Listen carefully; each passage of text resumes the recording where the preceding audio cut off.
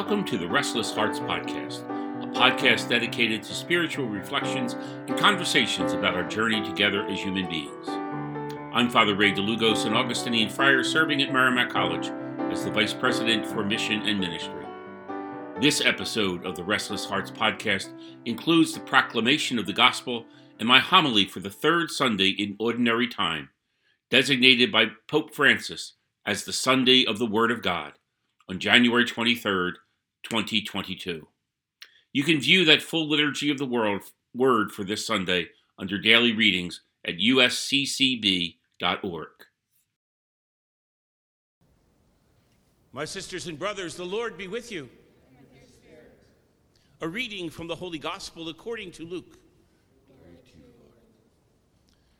Since many have undertaken to compile a narrative of the events that have been fulfilled among us, just as those who are eyewitnesses from the beginning and ministers of the word have handed them down to us, I too have decided, after investigating everything accurately anew, to write it down in an orderly sequence for you, most excellent Theophilus, so that you may realize the certainty of the teachings you have received. Jesus returned in the power of the Spirit to Galilee, and the news of him spread throughout the whole region. He taught in their synagogues and was praised by all. He came to Nazareth, where he had grown up, and went according to his custom into the synagogue on the Sabbath day. He stood up to read and was handed a scroll of the prophet Isaiah. He unrolled the scroll and found the passage where it was written, "The Spirit of the Lord is upon me, because he has anointed me to bring glad tidings to the poor. He has sent me to proclaim liberty to captives and recovery of sight to the blind, to let the oppressed go free, and to proclaim a year acceptable to the Lord." Rolling up the scroll, he handed it back to the attendant and sat down. And the eyes of all in the synagogue looked intently at him. He said to them, "Today this scripture passage is fulfilled in your hearing." The gospel of the Lord. Praise to you, Lord Jesus Christ.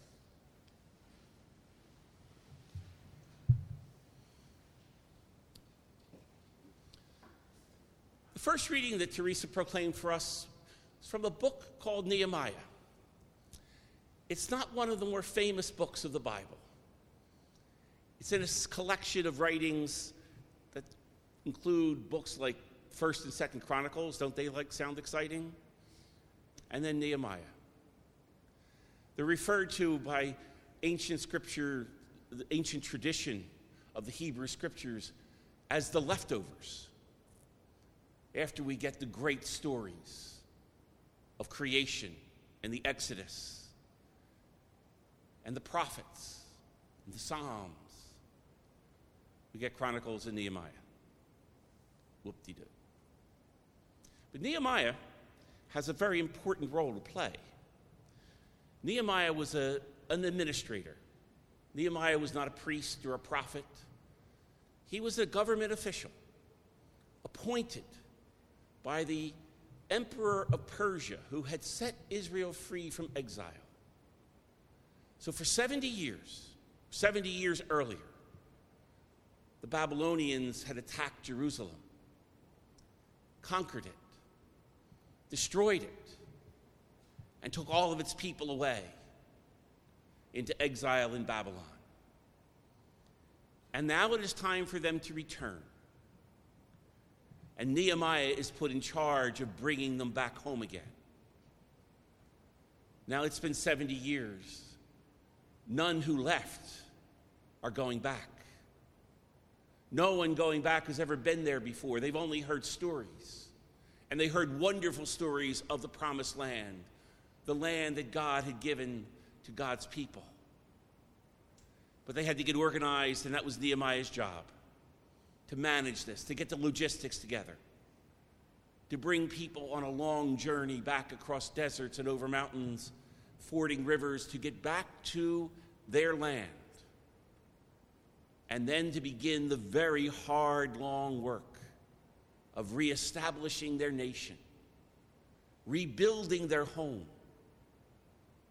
reconstructing their capital, and most important of all, rebuilding the temple, the great temple that God had directed Solomon to build, the meeting place between heaven and earth, was now a pile of rocks and rubble, completely destroyed. And Nehemiah knew that it was going to take more than good planning and good management and good leadership to get God's people to rebuild their home, where once again, God and us could live together in harmony and love and trust and hopefully peace. And so Nehemiah enlists the efforts of Ezra, who is a priest. And they organize this event, which quite frankly, when you read it closely, sounds absolutely horrible. They gather all the people at the site where the temple is to be rebuilt. And sunrise, they're all there standing, men and women and children. And Ezra the priest starts to read to them from the scriptures, starts to read them the word of God. And he would stop and pause and explain it to them.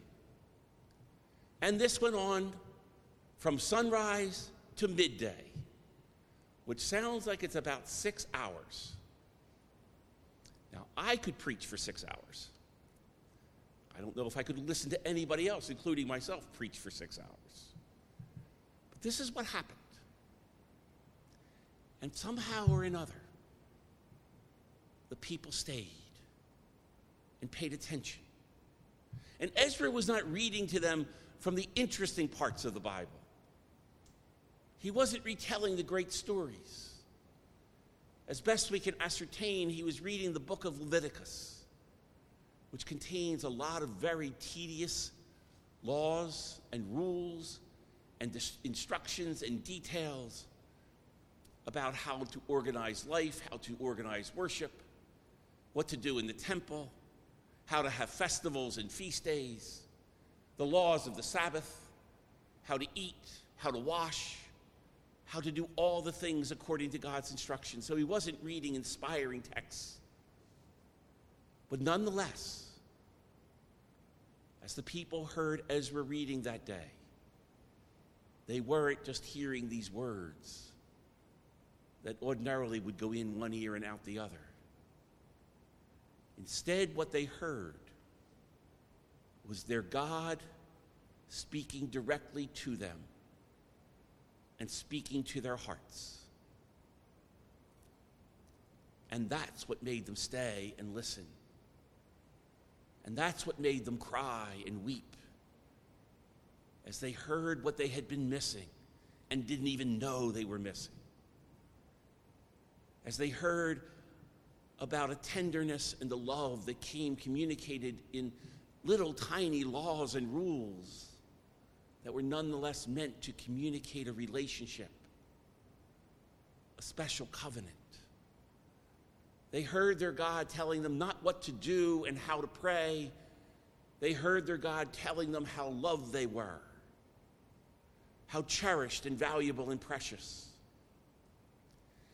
They heard their God tell them that no matter how often they would dismiss God and God's word, God would not abandon them, but would keep on speaking to their hearts, keep on trying to get their attention, keep on calling them home no matter how far away from home they would stray.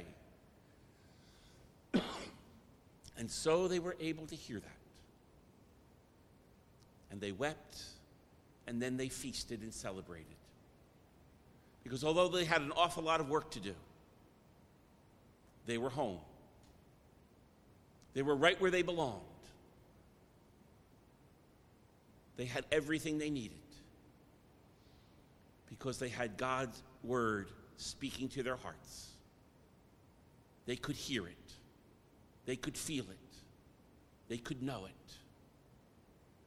And with that, they were ready to rebuild their land, rebuild their city, start their farms again, and once again, rebuild the meeting place, God's very home and dwelling among them, the place where heaven and earth communicated.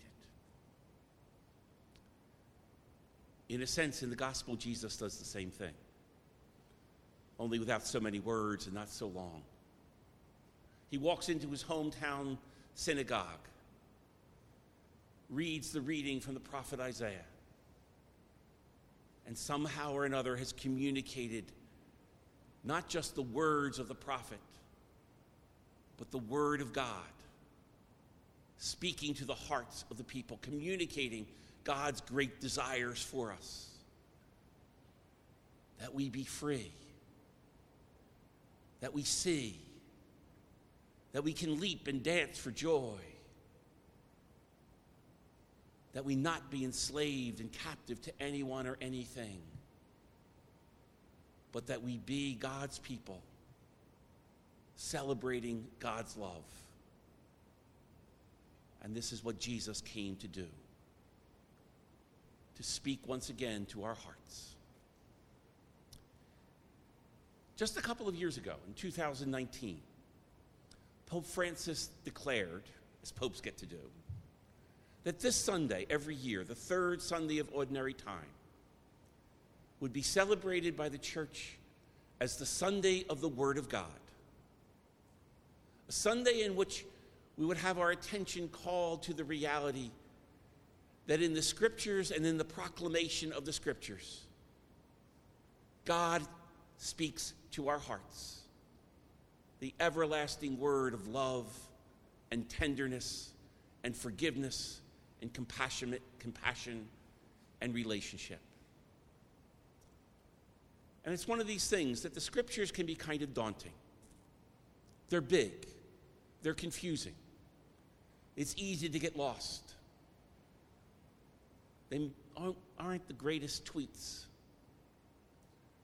But nonetheless, we know we are hearing the Word of God, not just when the words make sense, but when somehow or another, as the Scriptures are proclaimed, or as we read or study them, or just meditate on them, or hear them inadvertently, the Word of God is living and active and powerful and strong when our hearts hear something they need to hear. When our hearts hear that regardless of how distracted we are by so many worries and anxieties, when our hearts hear no matter how busy we are with responsibilities and accountability, when our hearts hear that we are cherished and loved and precious and forgiven and cared for and longed for, and that this God of ours wants one thing for us, that all of us find our way home, where we can live and feast and celebrate and sing and dance and rejoice with one another and with the one who created us.